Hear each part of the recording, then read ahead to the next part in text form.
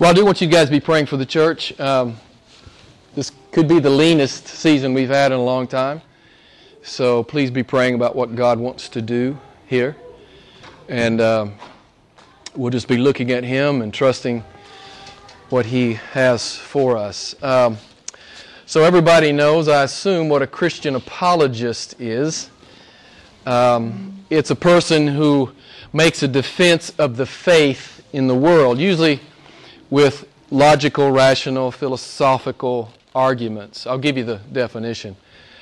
Someone who presents a systematic discourse in defense of the divine origin, authority of the Christian faith. So, an apologist speaks to skeptics. You know, you see them on YouTube a lot at university campuses talking to university students, making a defense of the Christian worldview. As C.S. Lewis said, it's the only worldview that holds together, beginning to end. And if you think about things from beginning to end, you realize that C.S. Lewis is right. It's the only worldview that holds together. Every other so-called worldview has huge holes in them. The longer I study the Bible, the tighter it gets, is one thing I want to say to you. And if you're a student of the Word of God, you understand what I'm saying. The more I study it, the tighter it gets. And the more I fear my great and awesome God who loves me and has taught me to love Him.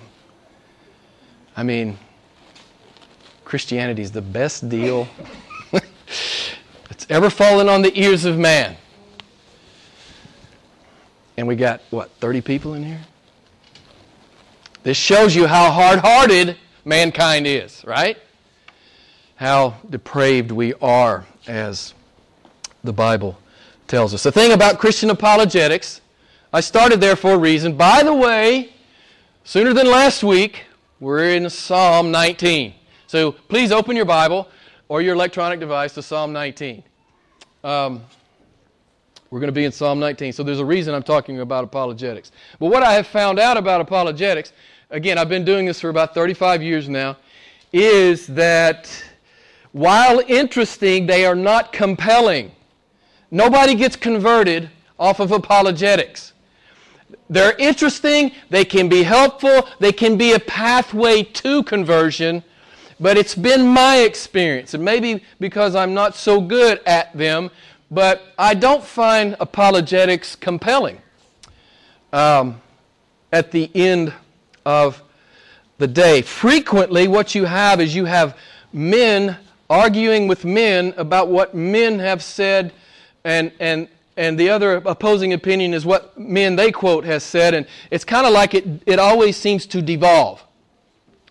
Well, I've got a guy that said this, and the other guy's got a guy that said that. And you know what's really powerful is when you say, God said this.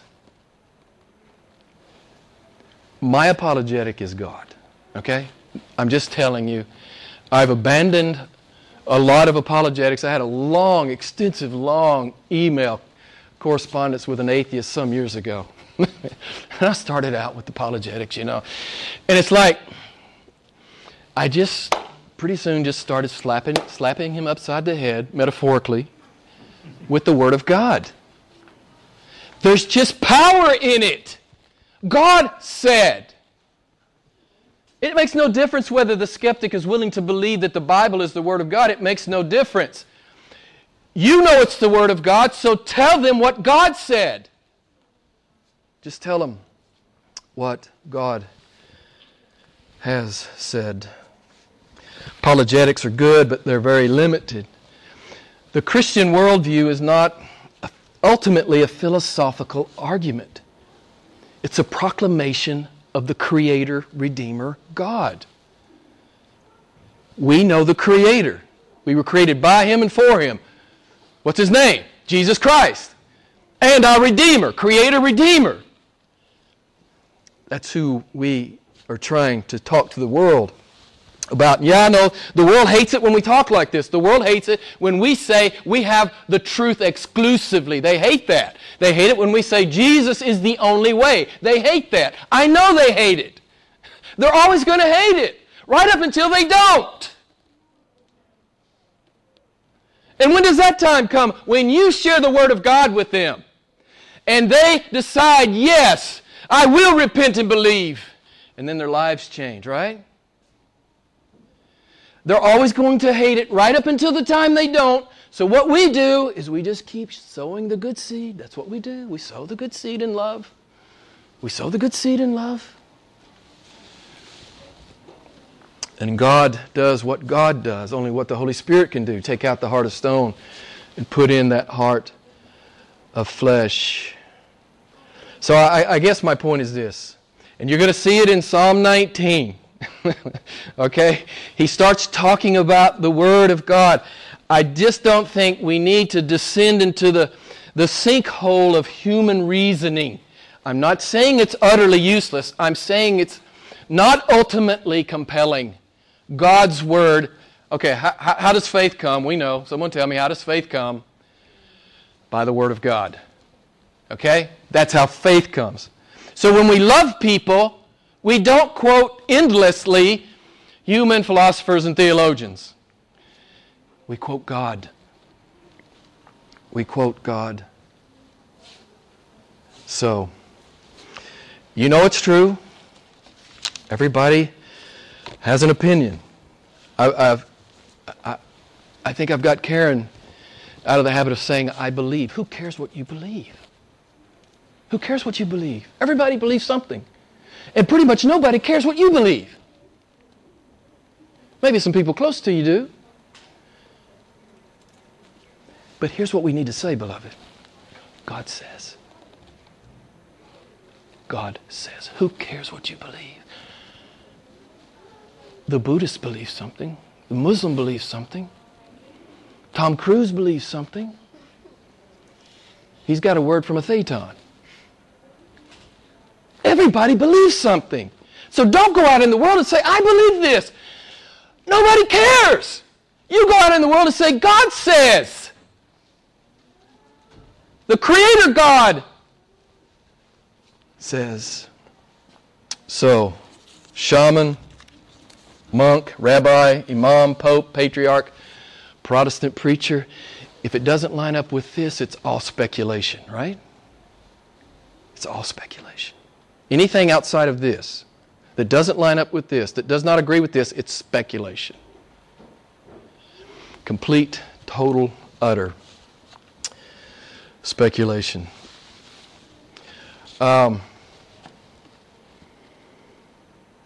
Thousands of times, I didn't count them all, thousands of times the Bible claims to be the Word of God. Thousands of times.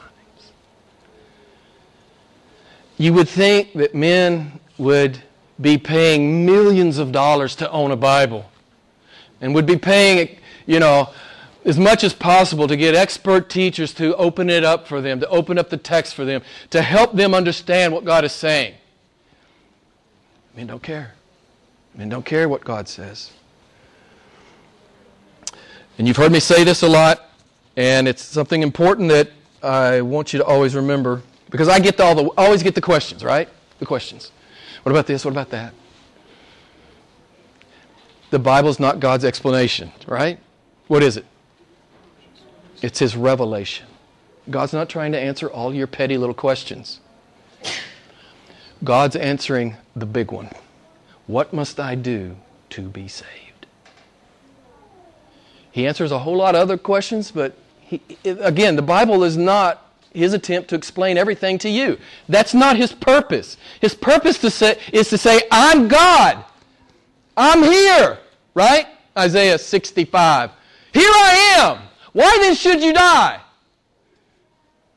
Ezekiel something. 30 something.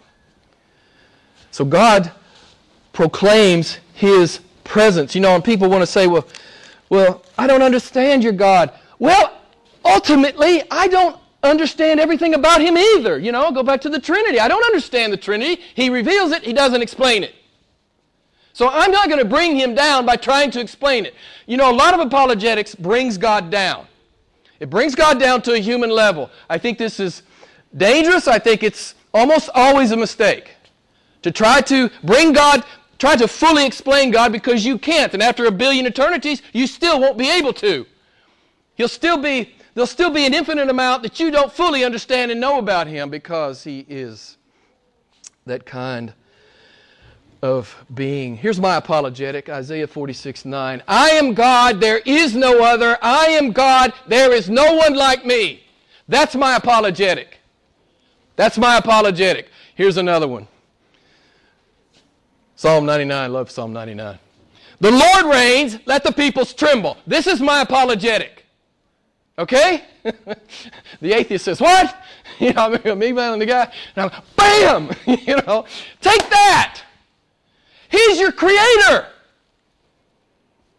Get up out of the minutia, man. Stop asking me, well, why this? How about God? How about God? Let God be your apologetic, beloved. Let God be your apologetic. I love what Piper says. American preacher. God is not mainly to be understood. Someone tell me. He's mainly to be worshipped. A comprehended God is no God. If you comprehend Him, He's not God. He's a pretender. If your little 2.5 pounds of gray matter can comprehend God, you've got the wrong God. You've got a lowercase g God on your hands. And much of the modern church is just trying to bring God down so they can understand Him and manage Him. And I bow up against that. I know I can't, for one thing. And I don't want to manage Him. And I don't want to fully understand Him. I know that is the eternal adventure, coming to grasp and comprehend all that God is. That's just a fool's errand. I want to understand Jehovah. I want to manage Jehovah. So God is my apologetic when I'm called on to defend Christianity. The Lord reigns, let the peoples tremble. How about that? Why don't you go home and tremble? And if you don't know how to tremble, you haven't met God yet. You don't know anything about the God of the Bible. If you don't know, as Kyle and I learned this week, that He is terrifyingly magnificent. We kind of knew that. A theologian said it, and I love this. I'm enamored with it. You're going to hear it a lot. You'll get tired of it. He's terrifyingly magnificent. That's the Christian God. That is the Christian God. Some of you have come from traditions that have dumbed God down. He's just this little bitty, He's a little bitty kind of sort of God. He's like a big friend. Beloved, don't do that. He's not your big friend. He's God. Of course, we know that Jesus used the word friend. But what I'm saying to you is to have a full-orbed view, biblical view of who God is. You guys know who Bertrand Russell is, right? You guys know? I'm going to get in the text in a minute. Bertrand Russell. Famous atheist in the 20th century, and he was once asked, well, if you meet God after you die, what are you going to say to Him? And Bertrand Russell, and you know how atheists are, very arrogant. He says, well, of course, he'll never say this. When he sees God, he's on his face, But he said, why didn't you give me enough, this is what I'd say, why didn't you give me enough evidence to believe? That's what we're going to talk about. In Psalm 19, God has given you all the evidence you need. As you hear me say often, there'll be no excuses on the last day. He has revealed Himself. Psalm 19 is going to tell us in the first few verses, through the created order, Through the created order, He's there. And through special revelation, specific revelation, supernatural revelation, His name, Jesus Christ. This is the special revelation right here. His name. He's made it known to you through the incarnate and written Word of God. That's verses 7 through 11 in Psalm 19. The created order is verses 1 through 6. So nobody has an excuse on the last day. There's a third kind of revelation that God has given us, and we all know it. I talk about it a lot. You might be a liar, but you're not an atheist. Everybody knows that God is there. It's Romans chapter 1. It's so fundamental that you understand that every human being, it's not that men don't know, it's that they do know and they hate God. It's just Romans chapter 1. You have to understand Romans chapter 1 or you don't understand who you are and who humanity is. Verse 19 of Romans 1, that which is known about God, it's evident within them, for God, made it evident to them. Nobody has an excuse. It's right here. It's right here in your heart and your soul and your mind. You know He's there. You know. And if you don't build your life around Him, then you lose. He doesn't lose, you lose. You lose, beloved, because He is God.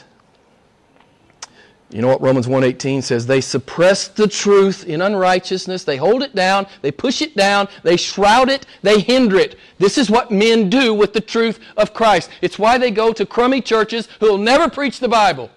They have nice little devotionals, right? And sermonettes. You know how I feel about sermonettes. What does a sermonette do? Creates a Christianette who are no good for anything. Right? They're no good for anything except taking up space in a pew. No good as far as the kingdom of God is concerned. So Bertrand Russell and all of his friends, this is not about not knowing, it's about knowing. It's Psalm 14:1, the fool has said in his heart, there is no God, and the fool will give an answer. Let's pick up here verses 1 through 4a, verses 1 through 4a. The heavens are telling, Psalm 19. The heavens are telling of the glory of God, and their expanse is declaring the work of His hands. Day to day pours forth speech, and night to night reveals knowledge. There is no speech, nor are there words. Their voice is not heard. Their line has gone out through all the earth, and their utterances to the end of the world. Did you notice that the created order is telling, it is declaring, it is speaking, it is revealing, it is uttering? And then men say, where's God? There's a God?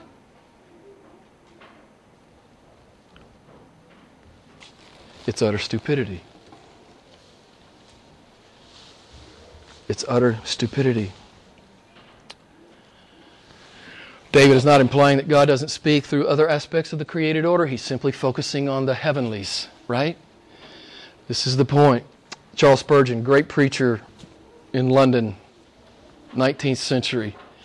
Listen to what he says. God's existence, power, wisdom, goodness, beauty, infinity, faithfulness, greatness, and majesty are all on display in the limitless expanse of the cosmos. The cosmos is a lesson in the attributes of God. It's what the cosmos is. It's what David is saying to us, right? The created order is not just there it's there to shout at you. The created order is shouting the glory of God. That's what David is saying. If you don't see it, if you don't hear it, you're culpable. You're pushing it down. You're holding down the truth. It's what men do. I looked at Jeremiah 10. Look at this. Just listen to this. I love this verse. 11 and 12. Jeremiah 10, 11 and 12. The gods that did not make the heavens and the earth will perish. What's he talking about? The pretenders, right? All the pretenders. They will perish. It is He who has made the earth by power, who established the world by His wisdom and by His understanding. He has stretched out the heavens. We're supposed to read God off the creation. We're supposed to read God off the heavenlies. Let me quote Spurgeon again. He says, he who looks into the heavens and declares himself an atheist brands himself at the same moment an idiot or a liar. Now, we all know this is true. Intuitively and viscerally, we know this is true.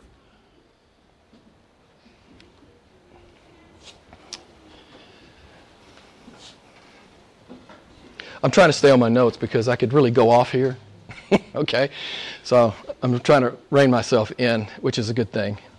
So true Christianity is never at odds with true science, and true Christianity is only at odds with pseudoscience. One of my favorite PhDs said it this way: science done right points to God. This is always true.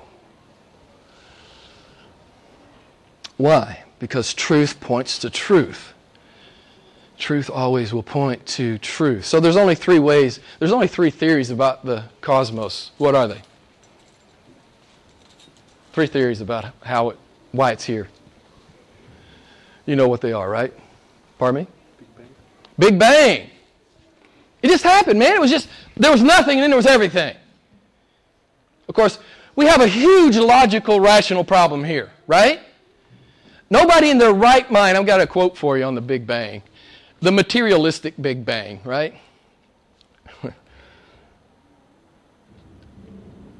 I like what Orwell says. We have now sunk to a new depth at which restatement of the obvious is the first duty of intelligent men. All right? There's no such thing as a causeless effect. This is myth. This is fairy tale. There's one theory that was really prevalent for a long time about the universe, about the earth. It's what they really believed up until Big Bang because they had to take Big Bang because it's in the data, right? They didn't want Big Bang because it implied a beginning, which implies something else, somebody who could create a beginning. They hated the Big Bang at first, but they had to bow to it because it's there in the data. The prevalent proposition was what? That the universe was eternal, that it was just a steady state, it was eternal. They believed it, they wanted to continue to believe it, they believed it since Aristotle. But anyway, the other possibility is God is there and He's a genius physicist, right?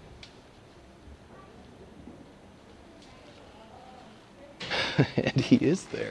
I told you this book I wrote on creation. It's like, it changed me. It just changed me, man. You get into the minutia of God's genius in the created order. You bow, you worship, you're in awe, right? It's not that I doubted God was there. It's now that I can't doubt that God is there. I can never doubt that He's there. If you think through things, again, it's the worldview that holds together. So those are the possibilities. I wanted to share them with you. You guys know this. Obviously, the Christian worldview, in the beginning, God created the heavens and the earth. This is where we land. I want to give you Eugene Peterson's paraphrase of verses 1 and 2 here in Psalm 19. Listen to what he says. I've always loved this. God's glory is on tour in the skies, Godcraft on exhibit across the horizon. Madame Day holds classes every morning. Professor Knight lectures every evening. Of course, He's there. Of course, He's God, and He's there. And I love here this pouring forth, right? Verse 2. Day to day pours forth speech. It's a gusher, man. Get outside the city. Look at the stars. Look at the heavenlies. It's a gusher. God is saying, I am great. I am glorious. Here I am. Why then should you die? It's the star sermon. It's the sky sermon. It's what the Lord is saying to us. It's all those nonverbal sermons. Karen bought some raspberries a couple of weeks ago. Who among you likes raspberries? I love raspberries. But these things turn into theological events for me, right? A raspberry, if you look at it, it's beautiful. It's appealing on every level. It even smells good and it tastes crazy good. And it was just for me worship, right? So I eat a piece of fruit and it's worship. So it's the raspberry sermon. It's the heavenly sermon. It's the DNA sermon, the Swiss Alps sermon, the watermelon sermon. I mean, the perfect watermelon, come on, right? Perfect bananas, come on. It's ingenious, right? Just peel it down. It's like, wow. The consciousness sermon. The human vision sermon. The I can feel, love, hope, and plan, and sermon. All of these abilities and characteristics that God has given human beings. These are my apologetics. Only an infinite mind can give these kinds of things. John Piper again. He says, the sky sermon, it's not given in words, it's in light, color, contrast, shape, proportion, design, motion, magnitude. Nature is the prep school of our affections, readying us to delight in God. This is what creation is supposed to do. Draw you to the Creator. If you just walk through life and you take everything for granted, well, you're just like an unbeliever. This is what unbelievers do. Well, I'm supposed to have air to breathe, I guess. I guess the sun's supposed to come up. So I'll have, some broccoli for dinner. I mean, it's like they never stop and think they're living. Yes, it's a fallen world, but there's so many echoes of paradise here, right? There's so many echoes. So many echoes. You have to be willfully blind and deaf not to respond to them. Again, it's the Romans 1 thing. It's the pushing down thing. Let's get on with the psalm here. I'm picking up here at 4b. In them he has placed a tent for the sun, verse 5, which is a bridegroom coming out of his chamber. It rejoices as a strong man to run his course. It's rising from one end of the heavens, and its circuit to the other end of them. And there is nothing hidden from its heat. Now you can see David, it's his morning devotional. It's like you, right? You have your morning devotional. And the sun's coming up in the east, right? And he's on Mount Zion, and he's looking across the Jordan, and the sun's coming up, and it's breathtaking. Yeah, it was an accident. It just happened. I mean, it came out. It came from nowhere. No, he knows where it came from. It came from God. It's his morning devotion. He's watching the sun come up. And he is in awe. It's a beautiful scene of God's power and genius. And I want to say joy. So why do I mention joy? Because verse 5, the bridegroom is coming out of his chamber. It's an allusion to pure joy. This is the happiest day of the groom's life. He's coming out of the chamber, man. And he's saying that the sun, basically, in my understanding, the sun is a declaration of the joy and exuberance of God. And we saw it last week. Was it last week that I descended into the abyss of, what was the word you used? I forgot. It was a good word. Gimmicky. I was a little gimmicky.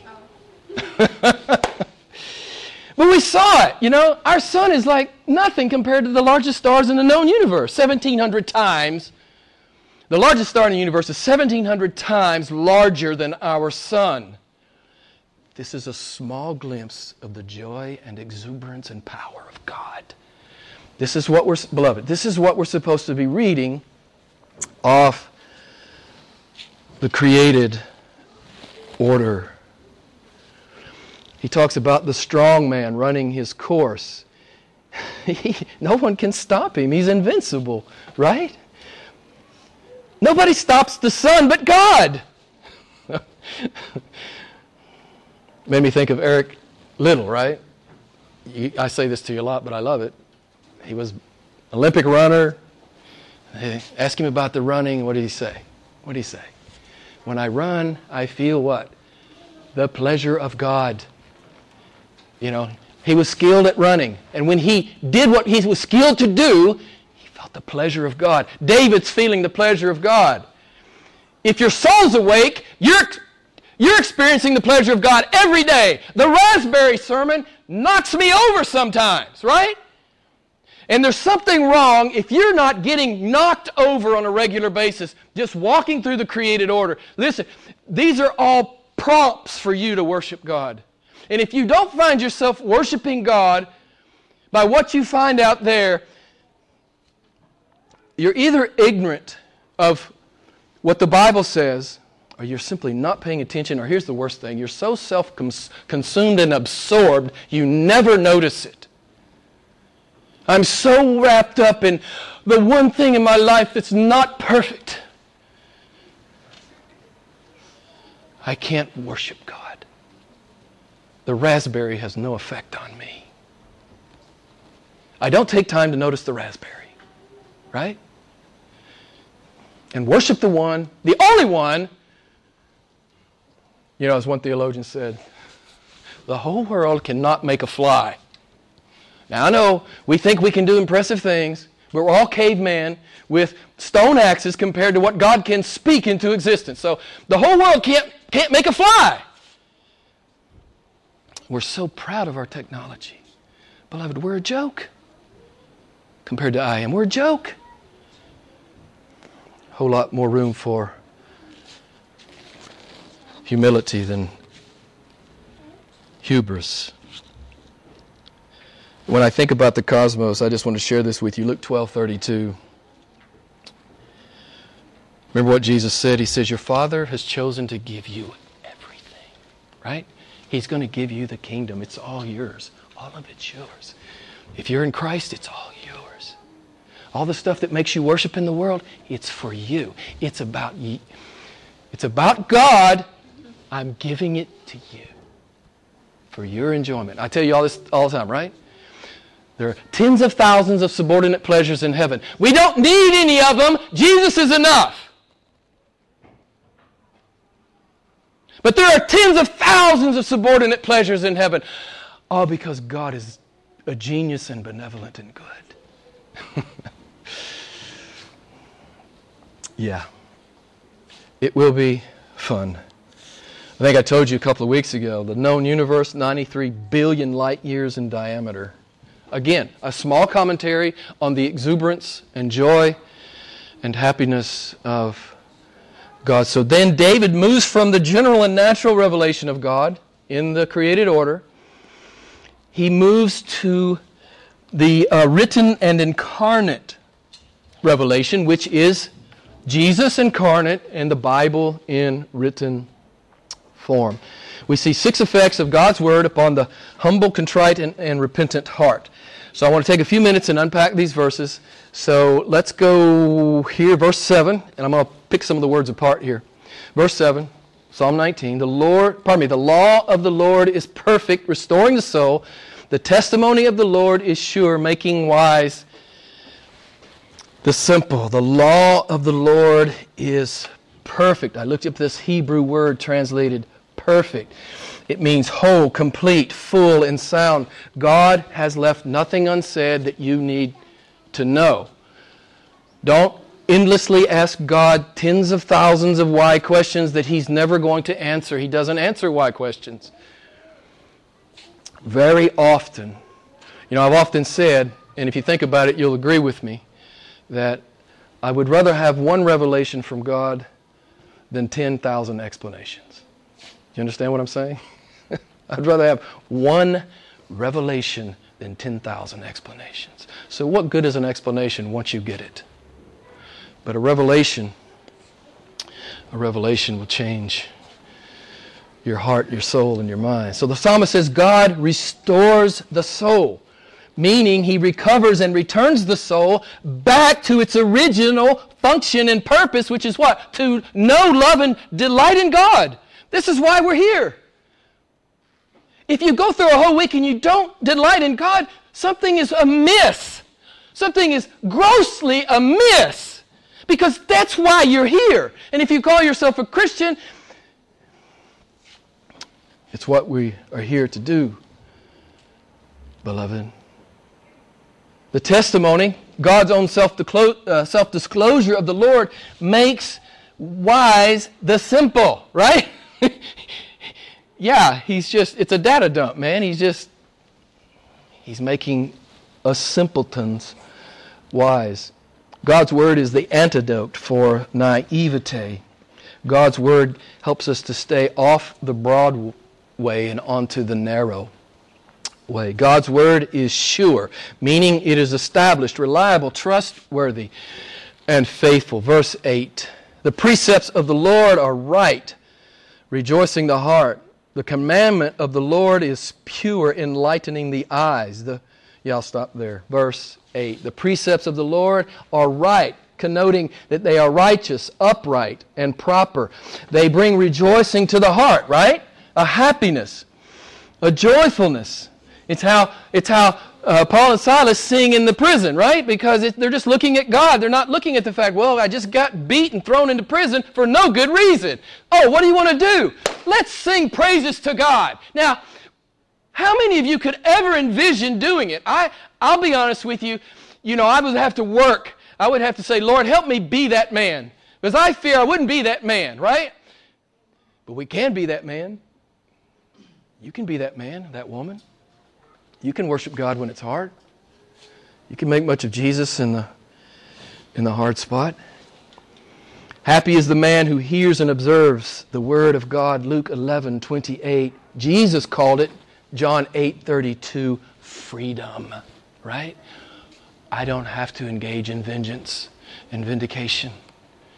I don't have to carry around anger and malice. I'm free. God has freed us from these things. I like how Paul talks about true conversion, right? 2 Corinthians 4:6. He compares the regeneration of the soul, that miracle that only God can do, with God's creation of light in Genesis 1. Let there be light in the soul, right? And with the light, he brings the happy joy that only he can bring. Verse 9, the fear of the Lord is clean, enduring forever. The judgments of the Lord are true. They are righteous all together. The fear of the Lord, you know what the Bible says, is what? Is what? The beginning of wisdom.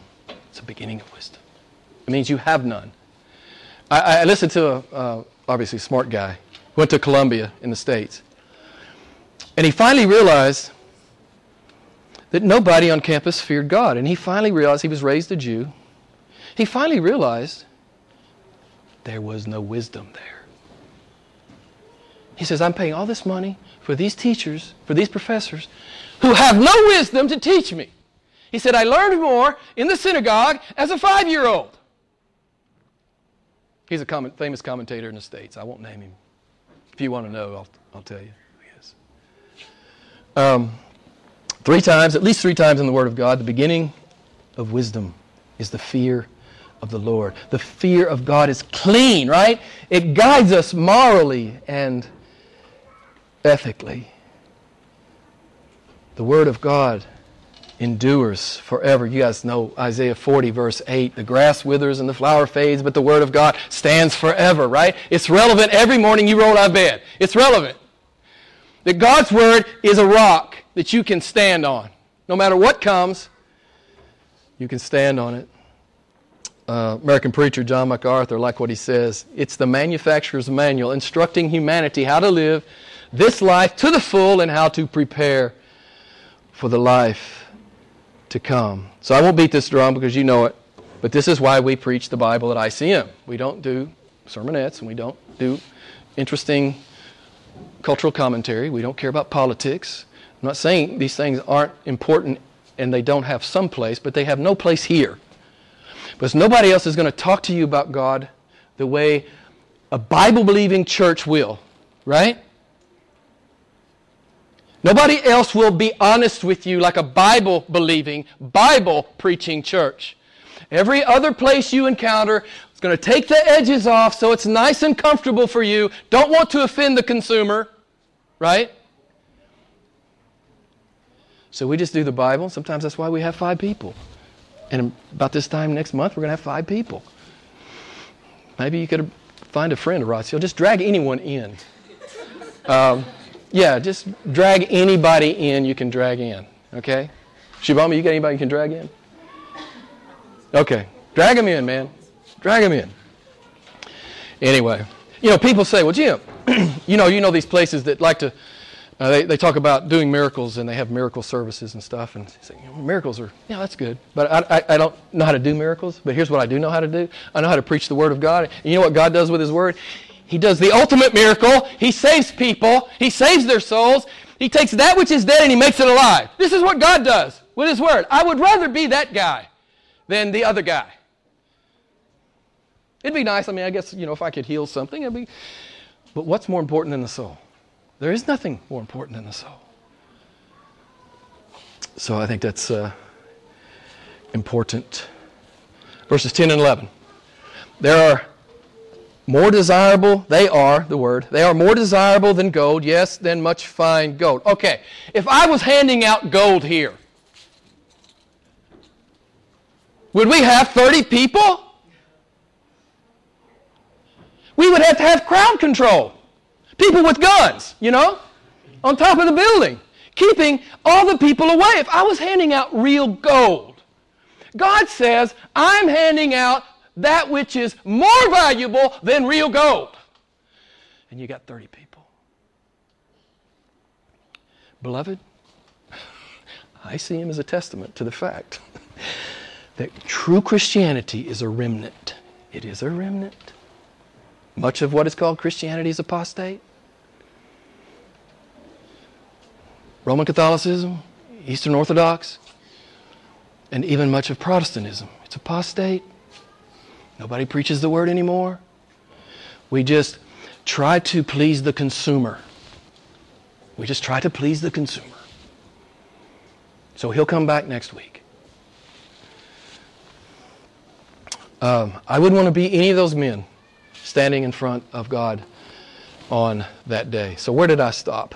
Much fine gold, sweeter than honey, of the drippings of the honeycomb. Verse 11, moreover, by them your servant is warned, in keeping them there is great reward. So, great reward. So, God's word is a great protector, for by it God's servant is warned. God's word is a great provider, for in keeping it there is great reward. So I'll ask you, what is your general attitude toward God's word during the week? Your personal daily interaction with God's word, your weekly habits in sitting under the preached word of God, and how much time you spend in it? What does it say about how you value this great gift that God says is way better than gold? That's a powerful thing to me to think about this. Yeah, if somebody's handing out real gold right here, you'd have to have, the military would have to be out there, right? But all we have is the Word of God. There's probably something better on TV, right? Well, sadly, that's where many people are. Let's finish up here. Verse 12. Who can discern his errors? Acquit me of hidden faults. Also keep back your servant from presumptuous sin. Let them not rule over me. Then I shall be blameless, and I shall be acquitted, of great transgressions. Now, this is the plea and prayer of a biblically literate person. He understands that his own heart is fallen before a holy God, right? And he knows that the sin he's aware of is the tip of the iceberg. Okay? I've been doing this for a while. The sin that you're dealing with right now is the tip of the iceberg of the sin that is in you. You're not even conscious of it. This really inbred thing about wanting to always love myself more than I love God and my neighbor, which is the definition, according to Jesus, what it means to be a Christian. You know? I'm wholly in love with myself, my comfort, my ease, my security, more than I am with the glory of God and the work He's left me here to do, which is to make much of Jesus, to be His witness. Now, the biblically illiterate man thinks far too highly of himself, but a Christian knows there's no good thing in him apart from the work of God. David says, wash me, Lord, of the known and unknown sin. I love it. The known and the unknown sin. Keep me back from conscious, deliberate, presumptuous sin. David's cry here is the cry of every true believing heart. Lord, keep sanctifying me. Keep sanctifying me. It's like American preacher John MacArthur says, if you could lose your salvation, you would lose it by the end of the week. This is true. But because of the way God has designed it, we are born again, we are indwelt with the power of the Spirit, and He's at work in us, sanctifying us. We learned it in the Gospel of John. Don't misunderstand. You can't lose your salvation. If you're a Christian, you can't lose it. You can't lose it. It'll never happen. Jesus said it will not happen. Verse 14, let's finish. Let the words of my mouth and the meditation of my heart be acceptable in your sight, O Lord, my rock and my Redeemer. So, we're probably all pleasers. I mean, most people like to please. You're trying to please someone, right? It's either yourself or someone around you, or ultimately it's God. I pray that your first and foremost desire is to please God. When you roll out of bed in the morning, I want to please God. That's my goal. That's who I am. That's how I prosecute life. And I love this. David is not merely seeking the approval of God. And you study, if you're biblically literate, you understand this. Yeah. It's not just God's acceptance, it's God's delight. David wants to live in such a way that God is delighted. And if you know your Bible, you realize that we can bring delight to God. So I'm going to finish with a story. Short story. As you guys know, I used to be in business. Back in the mid-'80s, I was at work for a food processing company, and we had a warehouse guy. His name was Bart. And I liked Bart. And I would frequently be in the warehouse, and Bart and I would talk sometimes. We talked a lot. And Bart would always say, I think I even shared this with you maybe some weeks ago. Bart would always say, well, why doesn't God show me something? Why doesn't He show me something? I'm here. Show me something. And I would always say this to him. You mean other than the cosmos? You mean other than that? Other than a functioning, conscious body? You mean other than that? You mean other than, air to breathe and food to eat? Other than that? You need more evidence than that? Other than Him really, revealing Himself in Jesus Christ and leaving a written record of it? Other than that? You mean other than that? Other than the Son of God coming in the flesh through a virgin, walked the earth for 30 plus years, and bled out on the cross. You mean other than that? That's what you mean. And you mean other than the Bible as a whole? You mean other than that? Other than 66 books written by 40 different authors, written over a period of 1,500 years in 3 different languages, 3 different continents, with a common storyline, theme, and message without any historical errors or doctrinal contradictions. You mean that? More than that. Beloved, don't fall for that stuff, man. God has revealed Himself. The psalmist, the title of the sermon is Revelation God. You want Him to skywrite in the clouds, He's not going to do it. He's done enough.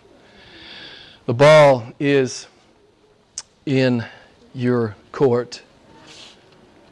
So our good and gracious God has not only exhaustively revealed Himself, He continuously is revealing Himself in the unspoken sky sermons, raspberry sermons, watermelon sermons. The God question has never been a matter of a lack of evidence. It's always been a moral question. Men simply don't want God. But you're here tonight, and you're accountable, right? You've heard the word preached. You know what God says. You're accountable. You're accountable to respond appropriately to His presence in the created order, to respond appropriately to what He has said about Himself in the written word. Beloved, we have a great God. Go make much of Him, man. Go worship Him and make much of Him. Let's pray together.